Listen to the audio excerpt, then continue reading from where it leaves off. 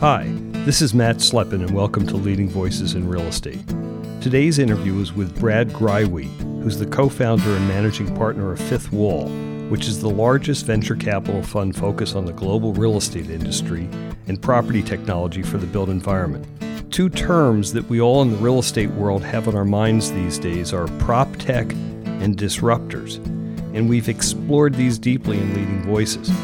Examples have been the conversations with Clara Brenner, who co-heads the Urban Innovation Fund, a VC fund similar to Fifth Wall, and then a long list of recent disruptors, interviews with Jamie Hodari, the CEO of Industrious, one of the leading non-WeWork players in the co-working space, the co-heads of Lyric, and also Chip Connolly, then of Airbnb, each talking about disrupting the hospitality business, and telling the story of single-family rental via Invitation Homes and Waypoint Homes from Fred Tuami and Colin Wheel.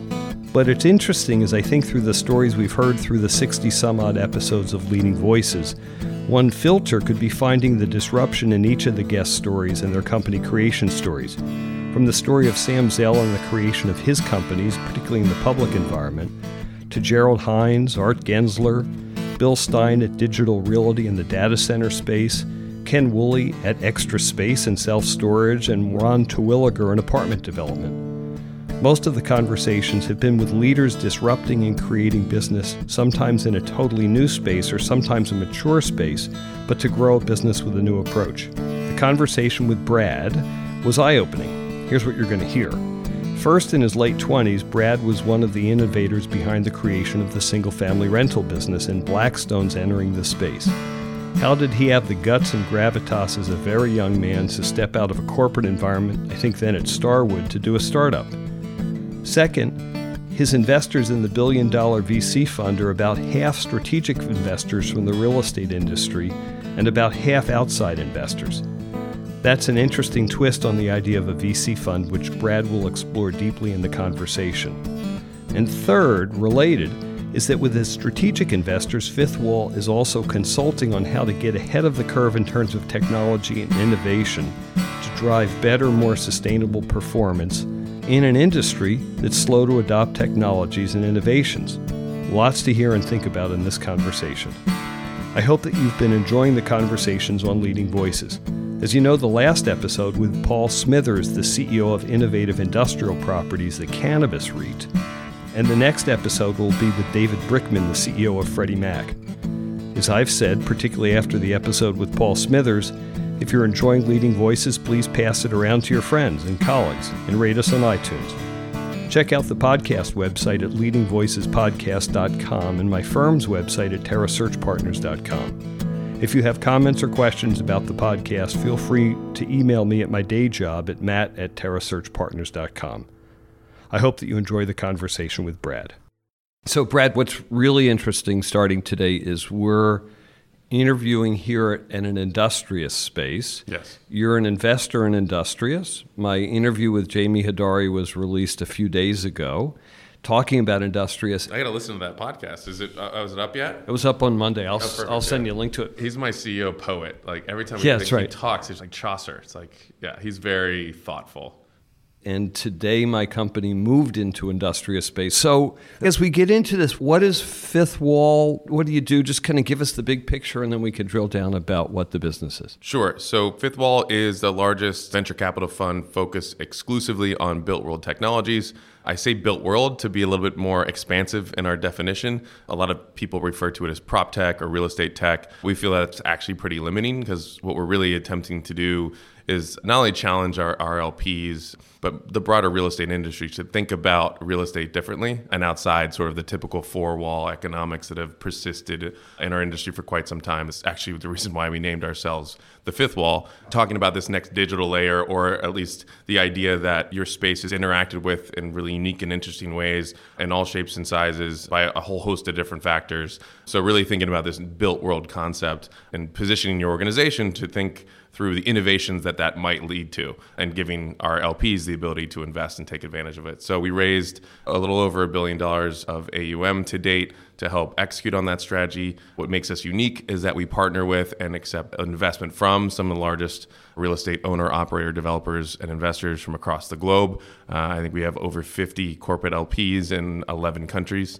And what percentage of your investors are in the built world business versus just general investors? Sure. It's about, I'd say at this point, more of a 60-40 mix, 60% strategic, 40% financial. We think it's really important to marry the strategic and the financial because both constituents have, I think, unique knowledge to bring to the table and can provide a firm like ours a lot of benefits. So making sure we didn't over-index on strategic investment was important, and introducing the financial community to this new idea of what a venture firm could and should be as it relates to focusing specifically on one industry vertical and building just a different model with which to execute on it. Yeah, and talk about, I don't know anything about the venture capital world, but I'll use the word thematic venture capital. But what does it mean to be a thematic venture capital investor versus broad? And does it take away some of the risk?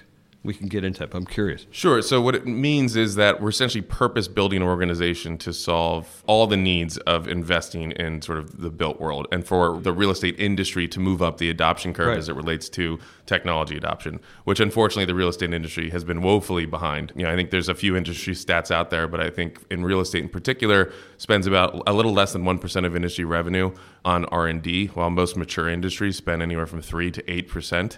So there is a significant need for technology and R&D investment in our industry. You're starting to see some real movement on that side, especially by a lot of the LPs that we have in our fund. And we wanted to obviously ride that wave.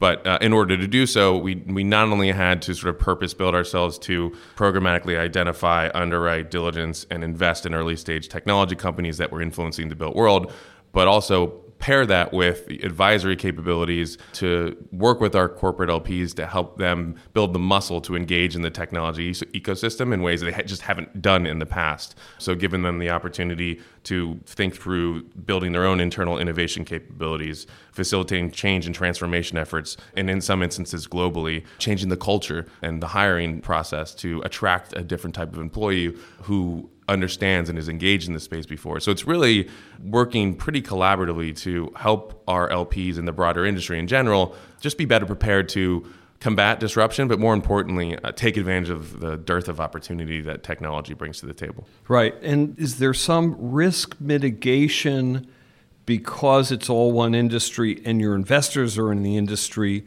It might seem that there's less of a downside. Even if a company fails, you got something out of it because the whole industry learned from that failure. Yeah. So you may have better performance as a VC because there's less under zeros. I'm making that up. No, I mean, listen, I think there's sort of pros and cons of thinking about venture investing in the traditional sense. There's really only been two ways to do it historically. You either do it as a generalist VC or you do it as a corporate VC.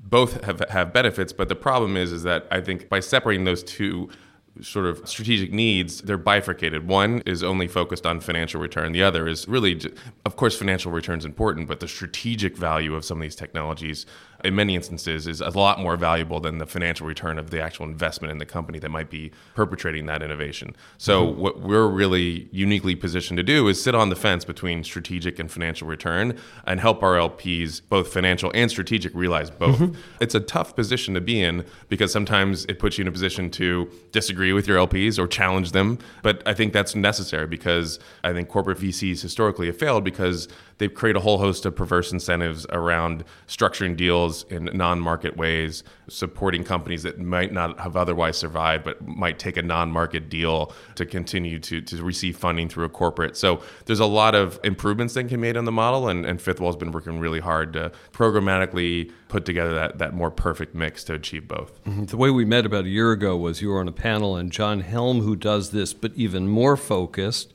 on just the multifamily sector, and his investors maybe are all from that sector, versus you're across the board in real estate. Yeah, why we did that is actually a pretty important point, and I'm glad you brought it up. So focusing on one specific industry within a specific industry, yes, you can generate a lot of interesting insight and unique perspective, but the interesting thing about real estate, at least in my mind, is that owners of real estate actually don't own real estate anymore. They just own space. And it's really up to them to think through how they articulate that space flexibly, more efficiently, dynamically to meet consumer demand that is changing by the day, seemingly. So you need to have not only the real estate portfolio, but the data and the operational capabilities to render that space to meet those changing consumer demands. So whether you own multifamily, office, hospitality, industrial, you're faced with the same challenges.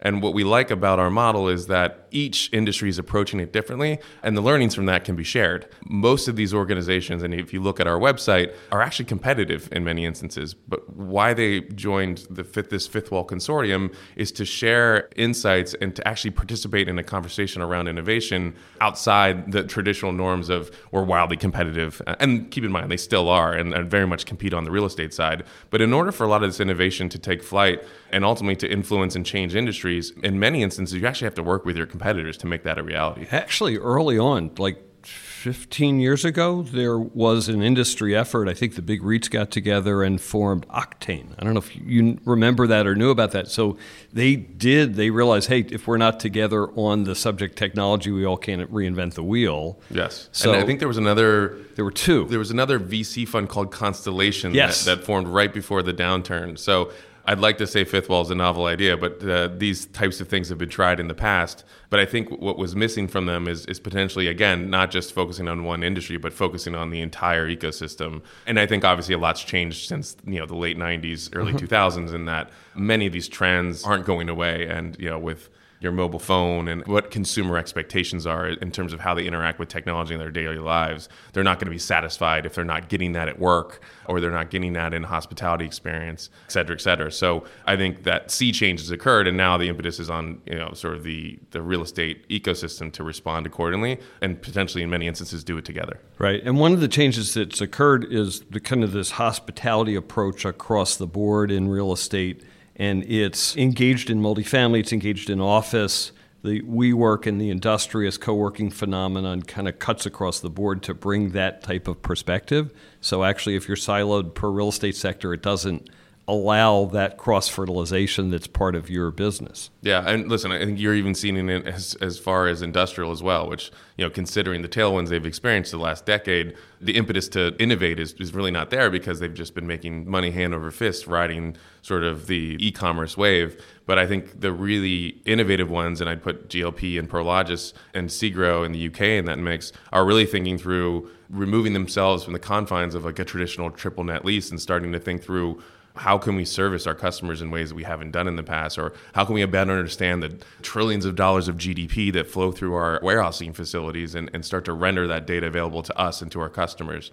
Those are big challenges, but big opportunities when you think about what their real estate footprint allows them to light up in terms of tech-enabled opportunities. And every real estate asset class has that opportunity today. It was interesting because I was at another conference and I asked Hamid Moghadam from Prologis a question, which was how can people compete with you given your size and scale that lets you work the business from a technological and relationship standpoint that scale really benefits from, and the sophistication around it, because it's not just leasing space, it is enabling synergies and efficiencies in a business that they can facilitate, not just, again, by their space, but by the way they approach it. Yeah. I think companies like Prologis and others that have significant scale, if they can start to render some of these technology advantages, that scale becomes really, really hard to compete with, even more so today. And I think it actually creates a pretty interesting dichotomy as it relates to how you think about, sort of real estate asset allocation in the future as it relates to, a lot of allocators have relied on the ground, local market expertise, sort of local real estate owner operators.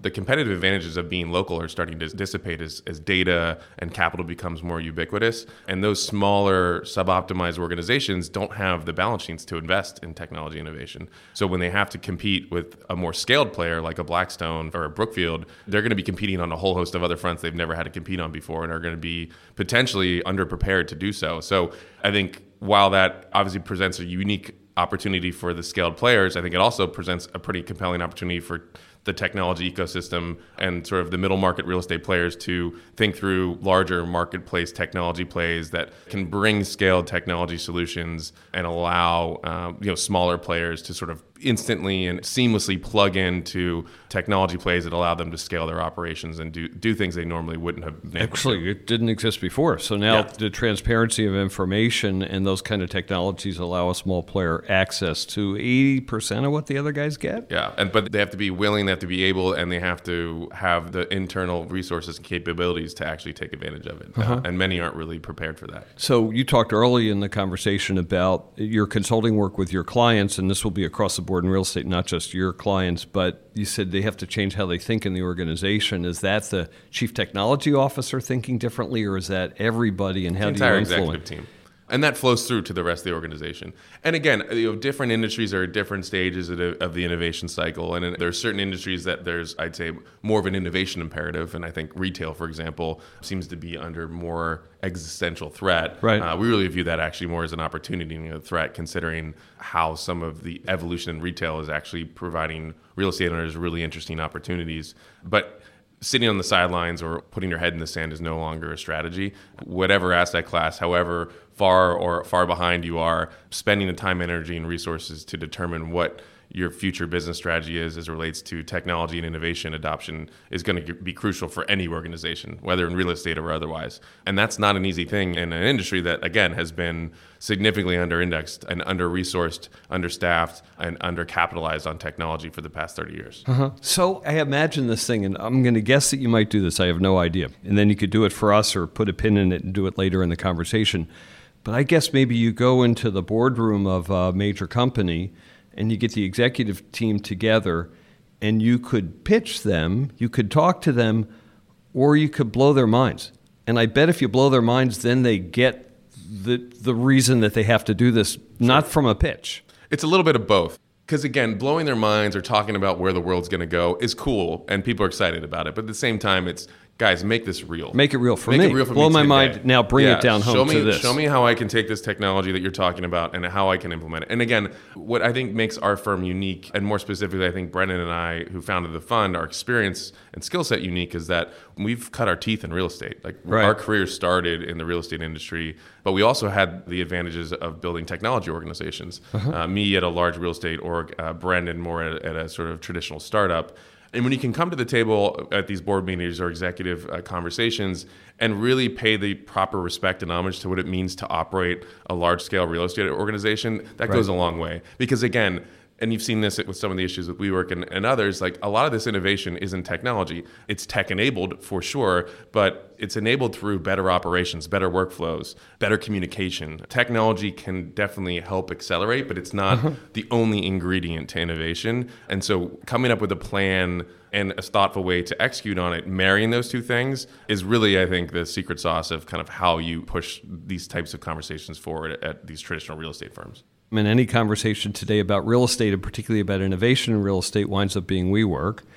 And does co-working equal WeWork? I know it doesn't because of Industrious, but I'll ask that question. And then is it a flash in the pan? And how do you know the difference between a long-term trend and a flash in the pan? In real estate, quality oftentimes trumps quantity. But again, I think it's a real opportunity for the incumbent landlords to help. I mean, we were controlled, anywhere between 40 and 50 million square feet. I think Hines has 250 million square feet, and that's just one player. And Hines has already partnered with Industrious to convene, and they've branded their own flexible workspace in Hines Squared, and they're starting to articulate that strategy. So I think the landlords that are taking a more offensive approach are going to be much better suited to take advantage, but also combat the risks associated with flex space, because it's not all good in the sense that what flexible space represents is a rearticulation of office. And in a lot of instances, if left unchecked, I think will result in tenants asking for less space, not more. So what does that mean for an office landlord? It means you need to think through what kind of space you have, how is it being articulated, what's the utilization, how can that be maximized, how can you make employees more productive, happier, and how you can provide those services to your tenants so that they not only ask for the same space, but in many instances more, despite the fact that there's more information at their fingertips to think through what does it mean to articulate office space. So while there's risk associated with this, I think especially for office landlords, being on the offensive and really coming up with thoughtful ways to service their tenants and ultimately now their customers in ways they haven't done before. I think those who do that and do it well are going to be really well suited to be leaders of office space in the future. Makes total sense. It's interesting because when we were going to redo our lease, we went to our landlords. We had a 5-year lease. I owned $150,000 worth of furniture, which actually means something in a small business. Sure. Went to landlord and said, okay, what can you offer me that's flexible because I don't want to have a long-term lease and I want optionality about the rest of it. And they said, well, we'll go to a 3-year lease in a different space and we'll still put a wooden door between you and the rest of the world. And they had zero interest or zero ability to be flexible in response to my need for optionality. And for a small business, that was a risk I didn't want to take anymore. Although now I'm all in with co-working because I got rid of all that furniture and I'm not going to make that investment again. So if I never make that investment again, then I'm, for the rest of my life or company, winds up being in some form of co-working. Yeah. And I think the landlords that figure out how to service you in your early days and as your business scales and grows, why would you ever leave that ecosystem? Because you have brand affinity, you are a sticky customer, and you're going to want to stay with them throughout the life cycle of your business. And that, to me, has sort of been, I think, a missed opportunity in not just office, but almost every asset class in terms of monetizing your tenant at the lease. It is an interesting and good business model, but it can be better if you figure out ways to build a brand and associate with that so that they're coming to you for all their needs. And I think that expands your ability to monetize them well beyond the lease negotiation. Right. Okay, so we were going to put a pin into the Brad story. So kind of where did you grow up and school? Just talk about that a little bit and then how you entered a real estate career. Sure. So I grew up in Cincinnati, Ohio. My family on my dad's side has been there for quite some time. I have a twin brother, actually, identical, and a younger sister. And growing up in Cincinnati was amazing. I grew up in a real estate family. Both my dad and my 2 uncles were in the real estate business for the majority of their careers. What did they do? So my dad is a condo developer. My uncle owns a large real estate developer acquirer in sort of the Southeast, Midwest. And then my other uncle owns a large developer acquirer here in the Bay Area. Uh-huh. So lots of real estate in our blood and lots of exposure early on. So I'd say I was definitely influenced by all 3 as it related to when I was thinking about my career, where I wanted to start. But before I got there, I was at Harvard. I actually got recruited to play football there. Brian Fitzpatrick, who's now quarterback for the Dolphins, was my quarterback. So pretty unique athletic experience at a school like Harvard. What when was you had your an NFL position? Quarterback. I was a wide receiver, so made for catching football is a lot more interesting. And when I was there, I unfortunately ignored the major technology trend that was occurring at the time as Mark Zuckerberg was building Facebook at the time. Most of my friends went to go work for him, and now they all live on yachts. And I decided to go into investment banking because that's where all the money was. So that was my first poor entrepreneur decision. And were you classmates? So was this happening right then? Yeah, just to put it in place and Facebook time? launched when I was at school. So it was fun to see it kind of be birthed as initially like a way for Harvard students and then Ivy League and then more colleges to sort of communicate with each other. But then obviously grow into the behemoth it is today. So I left Harvard. I went to investment banking. Hey, let me ask one question. Sure. It's just, I'm curious about this. How do you as a young person manage the expectations of being a person at Harvard? Because you and your classmates expect great things of yourself, demand great things of yourself by being at that school. Same at Yale, a couple of other places. And the rest of us are normal people. But how do you manage at a young age that you're probably something's different there? You know what? It was more along, I think because I didn't have any expectations because nobody in my family had ever gone there before. I just went there thinking I knew I was never going to play in the NFL, but I knew I was good enough to leverage football to get me into the best academic school possible. So that was really my mission. Good move. So getting a chance to go there, to me, it was really like winning the lottery. So it was all gravy from there. And really, when you show up there, yes, there's plenty of expectations, but I didn't really get that from my family, so there's really no pressure. It was like you go do your best and have fun. But the great thing that happens when you're there is you're surrounded, to your point, like by just so many amazing people who are doing it, have done, and are doing so many amazing things. So it's hard not to get kind of swept up in that sort of motivating and sort of inspiring ecosystem. So really, I think it just set the table for me was that, hey, this is about learning. It's about exposing yourselves to new ideas and new people. And it's about challenging yourselves in ways that you didn't think possible. And sort of I think that ethos stuck with me. And partially, I think, why I ultimately became an entrepreneur later in my life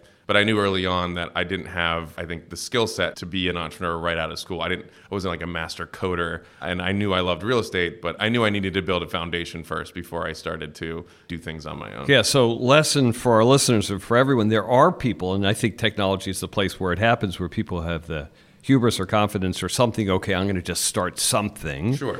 But most people go get training and learn a business and get grounding in a space. Yeah. I teach at a lot of schools and a lot of both undergrad and business, and everybody wants to be a CEO, but not a lot of people want to be a CEO for the right reasons. Everybody assumes that and I think, again, the media is like kind of glamorized the whole idea of what it means to be a CEO. It's not glamorous. It's hard work. Yeah. And if you think that you're getting in this so you can like hire people and boss people around and like kind of float above, if your hands aren't dirty, you're not doing your job, in the sense that, like, I've started 2 companies, but I'm still in the muck, and you have to be, because like that's what it takes to build a great company. And you need to be there because you need to understand the pulse of your organization and take advantage of the opportunities as they arise. And so I think there's a lot of reasons to start a company, but the number one reason to start one is that you see a significant amount of opportunity to build a real business, not something that you're passionate about. And I get all that stuff, and you should be passionate. But again, right. Like, this is about building a profitable organization that can make you and the employees that you hire money, and your investors. So finding an idea that can do that is the most important thing. It's kind of like you kind of do what I do for a living, because as a recruiter, I'm trying to decide if people are worthy of this particular job. In your case, you're trying to decide if people and their ideas worthy of this investment. So you see lots of opportunity versus running a company and moving it forward the best way you can. Yeah. It's the breadth of what you get to do. Yeah. And again, I think the real opportunity around, and I think Steve Case does a great job in his book, The Third Wave, talking about what does sort of this next wave of innovation really mean? And this next wave, in his eyes, is sort of this convergence of, really the thesis of fifth wall, sort of the built environment and technology colliding at scale. And it's sort of like something that we pitch to our LPs, is that, especially in real estate, and I think this is true in all major industry categories that are more mature, whether they be real estate, infrastructure, oil and gas, agriculture, innovation is not going to happen. And the great thing about real estate is that the industry is well defined and the foundation is solid, and it's massive. It's the biggest industry on earth. Again, it's very attractive to scale, and most general VC investments require that. But again, usually those are software companies, and those are usually winner take all. In real estate, Invitation Homes is a great example, and we can get into that a little later. We're the largest owner of single family rental homes in the country, and we still represent less than 1% of all stock. So there could be 20 of us at the same value, which right now is trading at $16 billion market cap, and there's still enough room to accommodate it. So it's not just the scale is important, because you want to build a brand and build enough scale to make your operations efficient, but you have to do it responsibly. And if you do, you can build a real business that has real legs. And the embedded capital structure of it's just the it's very well investment defined. is trillions and trillions and trillions of dollars across every asset class. So, okay, back to you. So you graduate, you said you went into investment banking. Was it investment UBS, banking? yeah. So UBS in real estate or no? Real estate and lodging. Worked for Jackson Shea. This is sort of the heyday of sort of LBOs. I worked on the Hilton deal. What year is this? So where This is are like we? 2005, 2006. Okay, so long ago. I'm teasing. A little Okay. while ago. So got my taste of the banking industry, how capital markets work, and how companies kind of evaluate themselves. And this was at the time where values were extremely high. So it was, I think, a good learning opportunity of not only sort of what works, but more importantly, as the market turned, what doesn't. So I left UBS before the market turned. I went to go work at Tisch & Speyer, which is a large real estate developer acquirer. I was in the acquisitions department there. So saw, sort of the more market turn, and got to be a part of thinking through, how do you work out investments that you might have purchased at the top, but also how to invest in sort of the distress. And is that, so that's 06, 07, 08? Yeah, that was like 07 to 08, and then I left Tishman to go work for Barry Sternlicht at Starwood Capital. Uh-huh.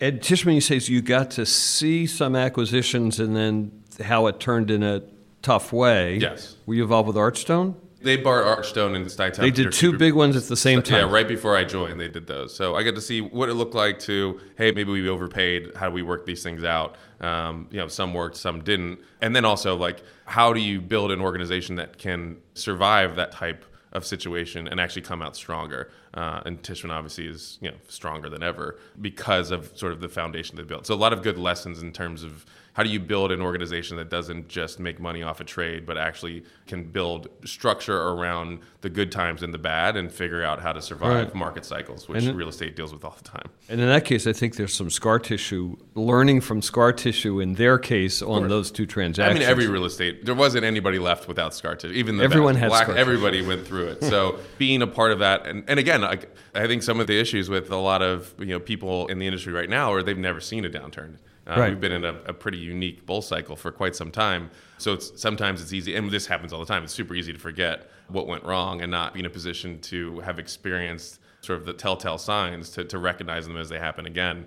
So for me, it was an interesting moment to come out to kind of see the hubris of the good, the conservatism and sort of the thoughtfulness of the bad, and then coming out of it with really interesting investment opportunities to separate from the pack. Yeah, and let's keep in mind for our listeners, you're still a kid, right? So you're like 4 years out of college in these experiences, first at UBS, then Tishman, and now at Starwood. So what do you do at Starwood? How long were you there? So I was at Starwood for about 1.5 years, 2 years.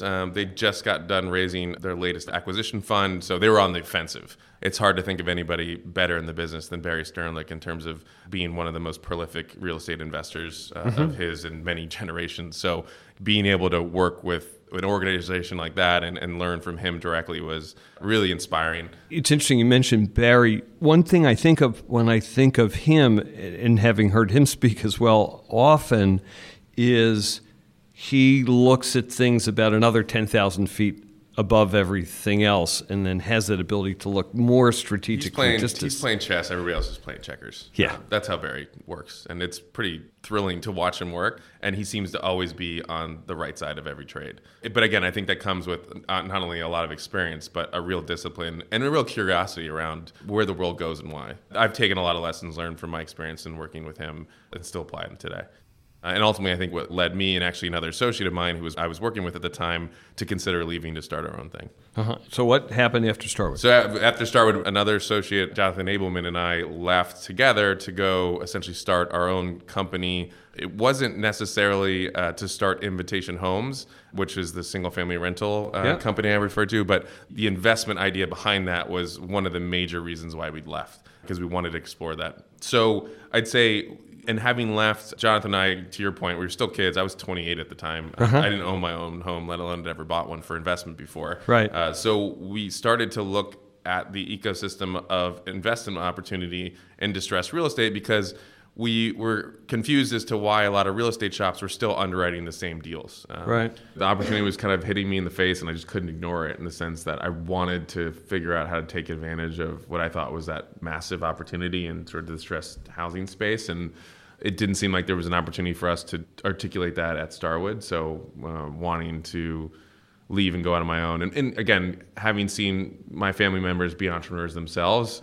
and being young enough and naive enough to a certain extent to think that I could actually do it. I think the older you get and as you have family, there's always you start to it's easy to make the excuse of oh man, I can't do it now. But when you're in your late 20s, to me, it just seemed like if I leave and I succeed, great. If I leave and I fail, I can always come back. So, and again, to me, this is just this is going to be my business school. It's a school of hard knocks. I'm going to go teach myself how to be an entrepreneur and just take a ride. And, I knew whether both professionally and personally, there was a safety net in the sense of it's sort of an unfair advantage, but at the same time, taking that leap was a lot easier. But make no mistake, leading up to Blackstone's term sheet, I probably had, a couple $1,000 left in the bank.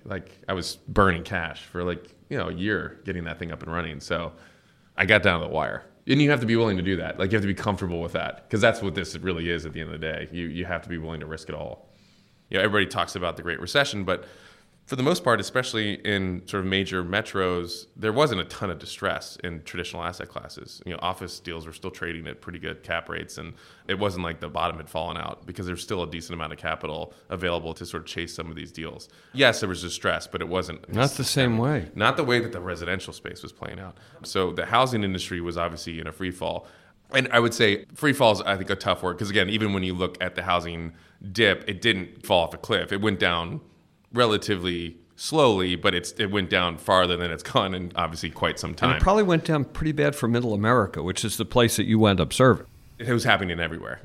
So it was systemic. And to us, it was always, and I think, I learned this from Barry, and again, I learned it at school, is, what's contrarian investment? And how do you think about recognizing value where other people don't? And when we looked at the single family housing space, we saw a massive amount of distress, but nobody really coming up with a way to articulate that strategy. So we set about building essentially a pitch deck and a business plan to institutionalize the single-family rental industry by aggregating what we thought was an opportunity to aggregate thousands of homes quickly and build an organization that could ultimately fix them up and rent them out and build sort of an institutional property management platform. Again, being 28 and my partner the same age, we needed to sort of bring some additional expertise to the table to make our pitch credible and show to an investor that would be interested in pursuing that strategy that we had some experience in sort of articulating it at some point. So we scoured the country looking for what ultimately would hope to be an institutional SFR operator. Unfortunately, there was no data and there was nobody institutional that existed. We just so happened to stumble upon a group out of Phoenix, Arizona called the Treehouse Group. Dallas Tanner, Marcus Ridgway, and Tom Stapley were principals of, and they had bought and were currently managing around 1,000 single-family rental homes in the Phoenix area. We sort of gave them our pitch that we wanted to take their smaller regional business and build a national concern and convince a large private equity organization to back us to go take that business model and expand it. So after the Treehouse Group guys, there was 5 of us then. I'd say Jonathan and I bringing more of the private equity institutional experience to kind of build a business plan to sort of institutionalize a local player. Treehouse, who had been, again, operating an SFR company and doing it really well, but lacking the scale to take advantage of it nationally. And I think what we were missing then was also good gray hair, because again, the Treehouse guys were pretty young as well. And then, sort of a property management organization that we could essentially incubate out of to allow us to enter every market yesterday, because we thought that this opportunity needed to occur nationally, and we didn't want to sort of organically grow out of one specific region. We wanted to show a large institutional investor that we could essentially rubber stamp this thing across the country quickly. So we looked at essentially the largest multifamily property managers, because there were no institutional SFR managers. It was Greystone and then Riverstone Residential. We couldn't get a hold of Greystone. We got a hold of Riverstone, their 2 founders and owners, Peter and Nick Gould, and they were sort of thinking about a similar strategy. We met, we thought it was a perfect match, and we combined our efforts and then went pitching. And that brought Blackstone. And then we eventually convinced Blackstone. So it's interesting. So we've had this conversation on the podcast a few times because Fred Tuwami, who became at one point president of Invitation Homes, has been a guest, and he's a long-term friend. And Colin Wheel, also, who went up a different version of this, that also came into the same company. Ultimately, he was also a guest on the podcast. So we've talked about this. And one thing I'm curious about is how much was this vision of we can create an institutional company of scale forever versus single family is cheap, we can buy it and get out of it? It was always under the guise of building a long-term business. I think anybody investing in that space early on could have easily used the fix and flip as as sort of a lifeline to be like, you guys, worst case. Yeah, worst case scenario, you just sell a bunch of homes. But I think Blackstone was interested in building a platform. Like, they're platform builders. And they're interested in deploying significant amounts of capital. And so we had to convince them that we could do this, do it well, do it efficiently, do it sort of in the same margins as a vertically stacked, efficient multifamily asset, but sort of overcome the challenges of large geographic distribution of the homes that we were purchasing in some of these major markets across the U.S. So for them, and I think what made them unique, and I think what also is, I think, pretty telling for how the real estate industry is evolving, is that Blackstone's ability to recognize this opportunity wasn't just premised on recognizing distressed real estate opportunity. Everybody saw that. What made them different from their competitors is that they made a bet on leveraging technology to put it to work. That's what allowed us to scale the business as quickly as we did and as efficiently as we did and build a profitable going concern, was that we really leveraged technology to do that. It's interesting, the conversation with Fred Tuwami, who I knew when he was leveraging technology at Equity Residential to almost, this is an exaggeration, but not really, to help create the same efficiency in the multifamily business that hadn't yet existed. It took a mom and pop business in multifamily to a big national business with institutional capability. and then you wound up bringing the same thing here. Couldn't have happened if multifamily hadn't already done that. Yeah, we definitely took lessons learned from multifamily. But again, there were some problems that multifamily doesn't have to deal with that we do, especially you had to go well behind. With geographic disparate properties across large geographic regions, sort of the efficiency of logistics and people and underwriting, especially as it relates to we were buying at auction and foreclosure, not large GSE data tapes. We had to be a very nimble, fast-moving, and technology-driven organization. So everyone has a role on a team like that making it happen, and maybe getting Blackstone in was part of your role, but then I think you were the technology guy. Yes. You hadn't been a technologist before, so talk about that. When we first got started, again, scaling this business not only quickly but responsibly was core because I didn't want this to be a trade. I wanted it to be a long-term going concern, and I wanted to show Blackstone that we were building a foundation with which they could be confident that they'd have a company that would be real at the end of the day. So very early on in the process, I recognized a lot of ways that we could use technology to just make our jobs more efficient. And because I had a banking background, a lot of the early work I was doing was building incredibly large Excel models, like helping underwrite and manage the portfolio of all the homes that we bought. But as you can imagine, buying thousands of homes, that becomes pretty unruly pretty quickly. And while most organizations can rely on Excel, in this situation, there was too much data. And we were trying to approach it a lot more, I'd say, nimbly, that really required us to build a more flexible technology stack to scale the business and create efficiencies that just hadn't existed before. So I sort of took it upon myself to become the technology leader, leveraging sort of a lot of smart people and a lot of organizations that wanted to get into this space. So it was less about me knowing how to code and more about me knowing how to put the right people in the right spots and bring the right partners to help make it happen. So, and let's play with that for a minute. So technology leader doesn't mean technology geek. That means business person understanding the capability, opening your mind, knowing the need to get there and figure it out. 100%. I mean, it can be helpful to have the context by having a technology background, but to be a real, I think, technology leader, especially at a real estate organization, if you don't understand the process that you're technologizing, it's going to be hard ultimately build it, but more importantly, innovate on it. And so I'm going to go back to different questions, which will sound silly. I'm an old guy, so I'm 63. And I think of the history of real estate all the time. And I'm still realizing here that you're about 30 years old by now in this story that you're telling. Yes. And you had a couple years at Starwood, you had a couple years at Tishman Speyer. So to me, you're a kid, right? But I think you grew up in a real estate family. So you're actually a kid with 10 years of background or listening or 20 years of background before you got into the industry. And I think those things that you heard get into your body so that you're twice as mature in an industry as you would be otherwise as a 30-year-old.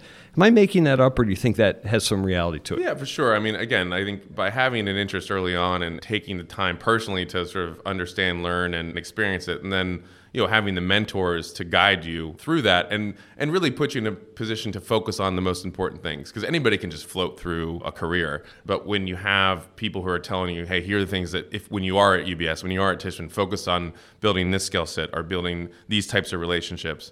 When you have that context, I think you can be way more efficient. And for anybody that's ever worked in banking or private equity, it's like dog years. I mean, I wasn't working, 9 to 5. I was working 7 till midnight for years. I wouldn't recommend that, but I was drinking from a fire hose. So I think I was more mature in my career than I probably otherwise would have been in any other, having had the experience that I had. But again, like with any startup or any company, where there's a will, there's a way. If you're willing to put in the time, have the humility to understand what you're good at, but also what you're not good at, and surround yourself with smart people, and then, my God, there's nobody smarter than Blackstone, you can do some pretty incredible things. And smart people like that pull you up to demand and synergize you to get to that other 100%. Place. I wanted to be in the boardroom with John Gray, who at the time was leading Blackstone's real estate organization. That to me that's like hanging out with Mick Jagger. So you want to step up and you want to prove yourself in that situation. Yeah. So get to the end game on Invitation Homes and your end game there. Just, play that out to the rest, and then we'll talk about Fifth Wall. Yeah, I mean, the end game there was, again, really about building a going concern and positioning it to take it public, which we ultimately did. We took it public in 2017. Being a part of that was pretty incredible. Being able to go to the exchange and ring the bell and do all that stuff was definitely a dream come true.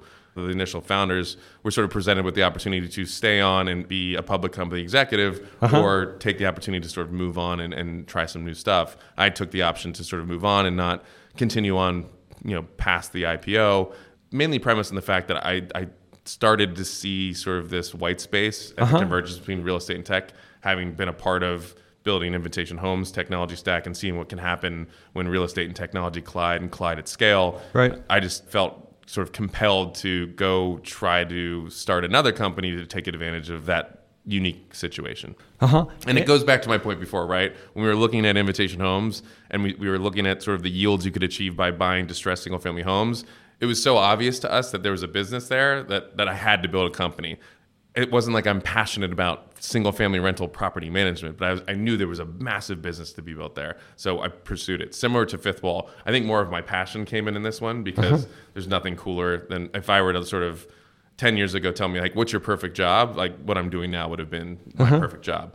But I just saw, again, this white space where it's like, hey, there aren't any generalist VC funds focused on real estate, tech in particular. None of the GPs in these firms have ever worked in real estate before, so they lacked the context and the relationships. And this is the biggest industry on earth. And as technology ceases to sort of exist as an industry unto itself and starts to reflect the industries that it serves, this should be one of the biggest industries. Prop tech or real estate tech or built world tech should be one of the biggest categories of investment in the future. So I felt compelled to go figure out how to take advantage of that. Fair deal. And also, I'm going back to an earlier comment in the conversation at Harvard where you didn't join Zuckerberg and his crew and you went into investment banking instead, and heard a little woe is me about not having joined him and having the yacht, but then you rang the bell 10 years later anyhow. Yeah, and again, I think being a part of that, and again, I tell that more as an anecdote and a joke as opposed to like Mark was like pounding the table, Brad, come join me. That's not the story. But you've seen guys like him, but others be successful in their careers, and whether it be in business or in art or even like someone like my wife who's a principal dancer at San Francisco Ballet, watching people achieve sort of the highest parts of their career is inspiring, and you want to do the same thing. Absolutely. Okay, so you see this opportunity in real estate, and it's also interesting when you say that it's the largest industry in the world but under-teched.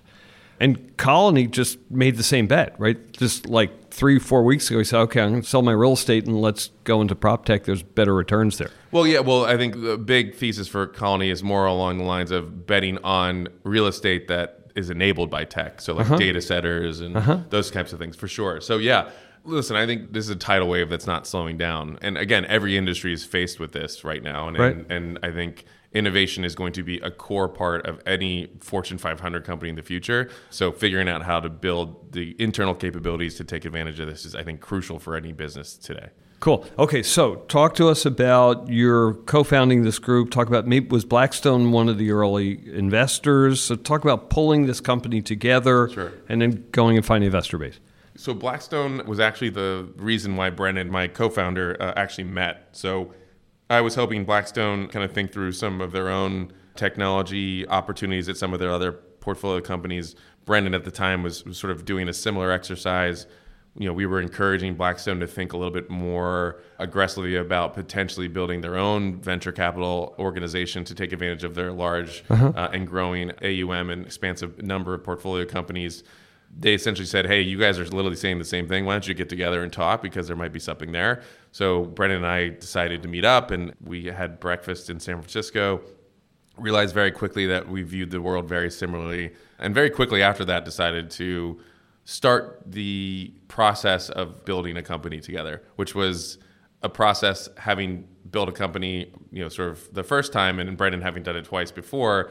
We really had a very clear-eyed understanding of what it meant to partner with somebody and how important that partnership really was. So we took a lot of time getting to know each other. We essentially treated each other as strangers and interviewed friends and family. We went on essentially a week-long sabbatical where we put ourselves in a position to spend pretty much every waking hour together for a week straight to see if we could actually handle. Where did you do this? We went up to Tahoe and just spent a week, hanging out together. So it was that kind of rigor around, making sure we were the right partners, which I think set us up for a lot of success, because I think Brendan and I have very similar but also distinct skill sets that are very complementary. And I think the work that we did leading up to founding the company, I think, put us in a position to grow, because now we're at the size and scale where we're sort of doing different parts of the business, and there needs to be inherent trust there, and we've got that, and I think it makes us a really effective team. It's interesting. We've now done 60 some odd interviews for Leading Voices, and probably 4 or 5 examples of partners running businesses. and there's a great benefit to two people, two heads working through stuff like that. Other people say it's crazy, it doesn't work. Yeah. But I think it matters a whole lot. It does. And venture, I think, obviously partnerships are pretty common. But again, I think what we're building is, again, I think evolving the venture model, and it's starting to reflect some other different verticals and business models. And I think by having two people with, again, like I said, two very complementary skill sets, you can just do a lot more faster. So it is a competitive advantage for us, and will continue to remain so. And I think we've really built the culture of the firm to reflect that as well. And the people that we've hired, who are incredible, I think have the same values and sort of reflect the same cultural imperative, which I think, again, everybody that we hire are like 5-tool athletes. They can do pretty much everything. So it's been fun. So how many people work, I want to say the word here, how many people work here, but you work here where we're sitting, but how many in the company? Yeah, we're headquartered in LA. So everybody's in LA. So we've got about 34 people now. So we've scaled pretty aggressively. 34 people. How much money have you raised from how many investors, and then how many investments? And then drill down on 3 or 4 investments just so we can know what they are, and then we're going to have to wrap up. But yeah, sure. I want to hear about the business. So we got about $1 billion of AUM. We've invested, I think, in over 35 some odd companies. And that global expansion as we went from Fund 1 to Fund 2 was super important. A lot of our LPs have global portfolios, but more importantly, prop tech, real estate, built world innovation isn't just occurring here in the US, it's occurring globally. Yep. And we really felt like we needed to have our finger on the pulse of that innovation. And the good news is that an office owner in the US is having the same issues that an office owner in Europe's having. So there's a lot of economies of scale as it relates to not only technologies, but the advice that you can give. So we've really created that global consortium that at this point with 55 partners is going to be really hard to replicate. And we really pride ourselves in sort of having built that ecosystem and that trust to ultimately execute on that, which is, I think, really important. And how much, we started in this conversation, but I am curious, what's the level of engagement with your investors, not as investors, but as we're together figuring out the future of real estate? Very high. So we have a team of, I think it's close to 10 now, people who are exclusively focused on providing advisory services to our LPs. And that is a very intimate engagement where we really work closely with our corporate partners to help them think through their future innovation priorities and then help them ultimately execute on those by giving them access not only to the early stage VC-backed sort of technology ecosystem and the entrepreneurs that run those companies, but also sort of the rigor of the change management and internal innovation capabilities that come with guys like KC and women like Sarah, who we hired, who are former McKinsey folks who have many, many years experience of leading, multinational transformation efforts. 10 of your, you said 35 employees? Yeah, I think 8 or or 10. On that side? Yeah, or on that side. And give an example of, and you don't have to call out a name of a company if it's awkward, but give an example of you go into the company and help them think about this, make that real, like place the company in a sector or... Sure. I mean, we've done work with Macerich, who's the third largest shopping mall owner in the U.S., to help them think through not only the technology that affects the physical plant of their retail space, but more importantly, sort of the digitally native brands that are now cropped up online that are now for the first time looking to move online to offline and providing them the access and expertise to build internal capabilities to take advantage of that omni-channel evolution and being a real leader in that space to take advantage of it. Groups like Heinz, who we've worked with on their flexible workspace strategy, running a large-scale RFP that's been well reported to partner them with both Industrious and Convene to help launch their sort of internally branded Heinz Squared flexible workspace strategy. Groups like Lennar, who have been one of the more, I'd say, thoughtful investors in sort of the VC ecosystem and building the internal capabilities to completely redefine and reimagine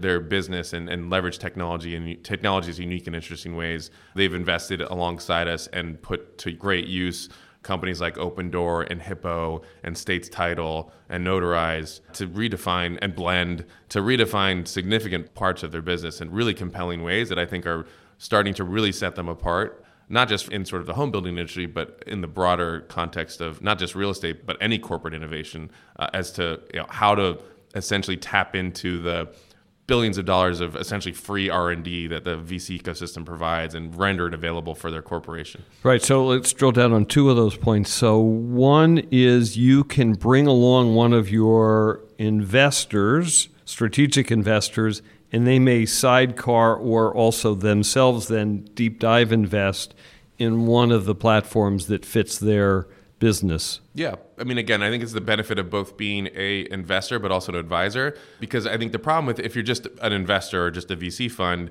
if you're running, let's say, a strategic initiative with a corporate LP around, let's say, access control, and you realize during that RFP process that there aren't really venture returns associated with investing in an access control company. So as a VC firm in that situation, you have to abandon that project the minute you determine that, because the management fees that you're being paid are to make return for the fund. And if there's not a VC investment, you can't waste your time bringing that essentially RFP or that strategic initiative to fruition, because you're not getting paid to do that. But with an advisory component to our business that complements it, that advisory team can see that RFP all the way through and make the best decision for the corporate LP, whether it's VC backable or not, to leverage and utilize the best technology solution. And like being able to do that and do it clear-eyed, right, and not be influenced by sort of the venture side of the business. There are technology companies that are fine, that will survive and that will be great, that make great commercial partnerships that will add massive strategic value for our corporate LPs. So it's really about navigating the landscape of all those different opportunities. That's right. and having the platform that can take advantage of all of them. And that's really what we do. And again, in that exercise, you are mining asymmetric information about the market and the players and the corporate LPs. There's really interesting information that you can trade on there, and in the hopes that there are going to be significant sort of engagements that will result in really interesting VC outcomes, where you can leverage your sort of unique position in the market to negotiate better terms, to access companies more opportunistically, to structure better deals. All that stuff we're capable of doing, but we want to be able to provide a full plate of services so that our LPs can take advantage of every opportunity at any stage of innovation. So talk about a couple of investments you're especially proud of and that are interesting that our listeners may not know about. Yeah, I mean, I think in our first fund, we've had a lot of really compelling investments. You know, some of the latest ones that have raised rounds that are probably more well-known, groups like VTS that are essentially, I think, innovating the leasing and portfolio management piece of real estate, and now leveraging their unique position in the market and having captured a massive portion of sort of institutional office landlords, building really compelling data products, and a new product called Truvia, which is going to help build essentially a marketplace to allow sort of companies in the office space to transact with their tenants in smaller square foot space directly. So those sort of consolidation plays where you pick a software provider that is really uniquely positioned to be sort of the spinal cord of a specific industry. VTS really reflects that. Hippo, who I'm actually going to see right after this, who recently raised a round, is sort of redefining home insurance and creating products that are obviously sort of custom made to suit the specific consumer and ultimately real estate owner needs to sort of underwrite and provide cheaper and more comprehensive policies faster and digitally online. Open Door is another one that's based here, which I think is pretty well known. Eric and his team have built a really compelling model that essentially represents a liquidity marketplace for housing, allowing you to go online, type in your address, and get an instant quote. That solves a whole host of issues as it relates to the home builder industry. Most people can't buy a new home or choose not to because they can't get out of the equity in their existing one. And now they have a platform to provide more transparency and more liquidity, and Open Door's making that experience digitally native and much more pleasant. I think the three most stressful things you can do in life are buy a home, death in the family, and public speaking. So I think Open Door is working to get that buy a home piece off that list. And they're doing it in partnership with groups like Lennar and Pulte and others to kind of reimagine what it means to engage in the home buying ecosystem. What are you able to do? We're sitting here in San Francisco today. There's fires 30 miles north of us.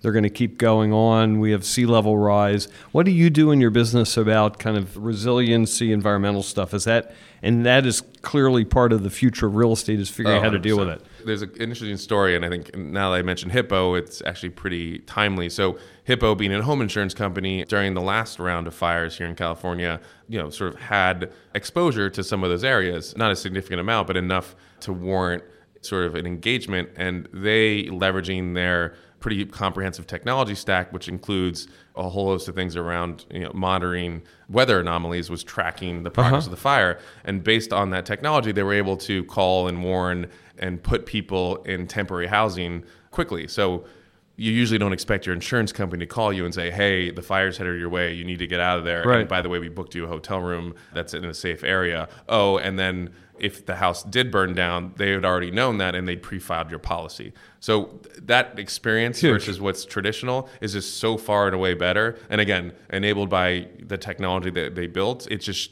goes to show that you can purpose-build a lot of the parts of the more traditional ecosystem to not only provide a better and more efficient insurance policy, but more importantly, a better customer service. That is really what insurance ultimately is all about. That was like a great example of now a company leveraging their position to make terrible situations better. But to the specific question around environmental, ESG is going to be a big component to real estate investing moving forward. It's been proven now, we've looked at the data, that there's a real benefit to having a strategy there. Public stocks trade higher, investors give you credit. Ultimately, at the end of the day, considering the fact that real estate is one of the more prolific energy users, I think in the US, real estate consumes, 70% of all electricity.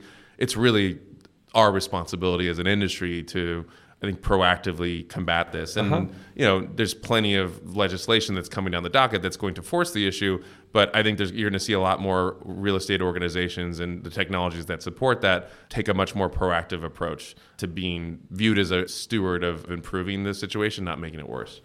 And are there any magical bullets in your companies that you're funding that either look at resiliency around sea level rise or energy use? Energy use is easier. We have companies like Enertiv and Aquacore who work to make sort of energy efficiency more effective at the asset level. We have companies like Blueprint who are looking to sort of redefine and reimagine what it means for the real estate industry to actually move away from a consumer of energy and actually to being a provider of it by networking into the energy grid and leveraging some of the innovation around energy assets to actually become power plants themselves. So there's a lot of different companies within our portfolio companies that are tackling this problem head on. I wouldn't say there's a silver bullet that solves all of it. A lot of it's going to be piecemeal, but these are really smart entrepreneurs with really interesting ideas, and the engagement that we've seen with the real estate community has been really positive, and I think will only continue. Actually, the answer is piecemeal, right? It's everything we do has to change. Everything we do has to change. Blow my mind with something that's a trend in the business, or blow our listeners' mind with something that's coming that we may not be thinking about. You get to see it. There's so many of those. One that I think is interesting and people may not be really thinking about is autonomy. And I don't want to say autonomous vehicles because that's not going to blow anybody's mind. Everybody's focused on that. I personally think that the proliferation and potentially mass adoption of autonomous vehicles has the potential to create and destroy more real estate value than we've ever seen. However, I think that I'm a little bit more bearish on when that's going to happen. I think that's actually going to take a lot longer than people think. But what I think is actually maybe more proactive, maybe not, is that I actually think that you are going to see autonomy around aerial transportation actually take hold faster and potentially influence real estate in a more dynamic way, just because the confines of infrastructure that help support obviously vehicles is much more confined, much more expensive, and much more regulated potentially than the air above us. Obviously, there's big problems that need to be solved, but when you think about what it means to move in and out of city locations, leveraging air transportation, it's much easier and you can get much farther in a more efficient manner. So I think there's, whether it's autonomy or more cheap ways to travel aerially, I think are going to actually influence real estate. And are you talking about people people moving or stuff? And things, people or both. stuff? People both. And things, yeah. I think people aren't paying enough credence to what can happen above us, and I think that can happen faster. We are the Jetsons. Last question, always on the podcast, is if you got 5 minutes with a young person planning a career in real estate, what would your advice be? I think this is the most unique time to be planning a career in real estate. There is a significant hole of expertise that does not exist today, and I see it every day because we have to train our people. I can't just hire them. And what I'm referring to specifically is sort of real estate professionals that have a real understanding and real background in merging and sort of leveraging this convergence between real estate and technology. So figuring out how to position your career to gain experience in both is going to, I think, position you to have unlimited optionality as it relates to taking advantage of what I think is going to be, again, a significant movement and evolution of both the real estate and the technology industry colliding at scale. So I think today, to my point before, is make sure you have the institutional know-how and spend the time really understanding the sort of nuts and bolts of the industry, but always challenge yourself to think about how technology is going to influence that and position yourself to take on challenges or work for organizations that are leveraging technology in ways that are redefining this space. So I think this is actually the most exciting time to be getting into this industry, because I think it's evolving and it's evolving quickly. And I think the younger generation now that's coming out is actually better suited to sort of structure their career to take advantage of it. Yeah, and the built world is not going to go away. The built world's not going anywhere. No. The lines are blurring and it's getting bigger. Absolutely true. Hey, Brad, thank you very much. This was a great conversation. My pleasure. Thank you for listening into Leading Voices, and I hope that you enjoyed today's episode. I have a request. If you enjoyed the episode and found it to be valuable, please share it with a friend or two. If they're podcast wary, take their smartphone in your hand and subscribe for them and teach them to listen. You'll change their life. Seriously, thanks for listening and keep in touch. You know you can reach me at matt@terrasearchpartners.com. See you next time.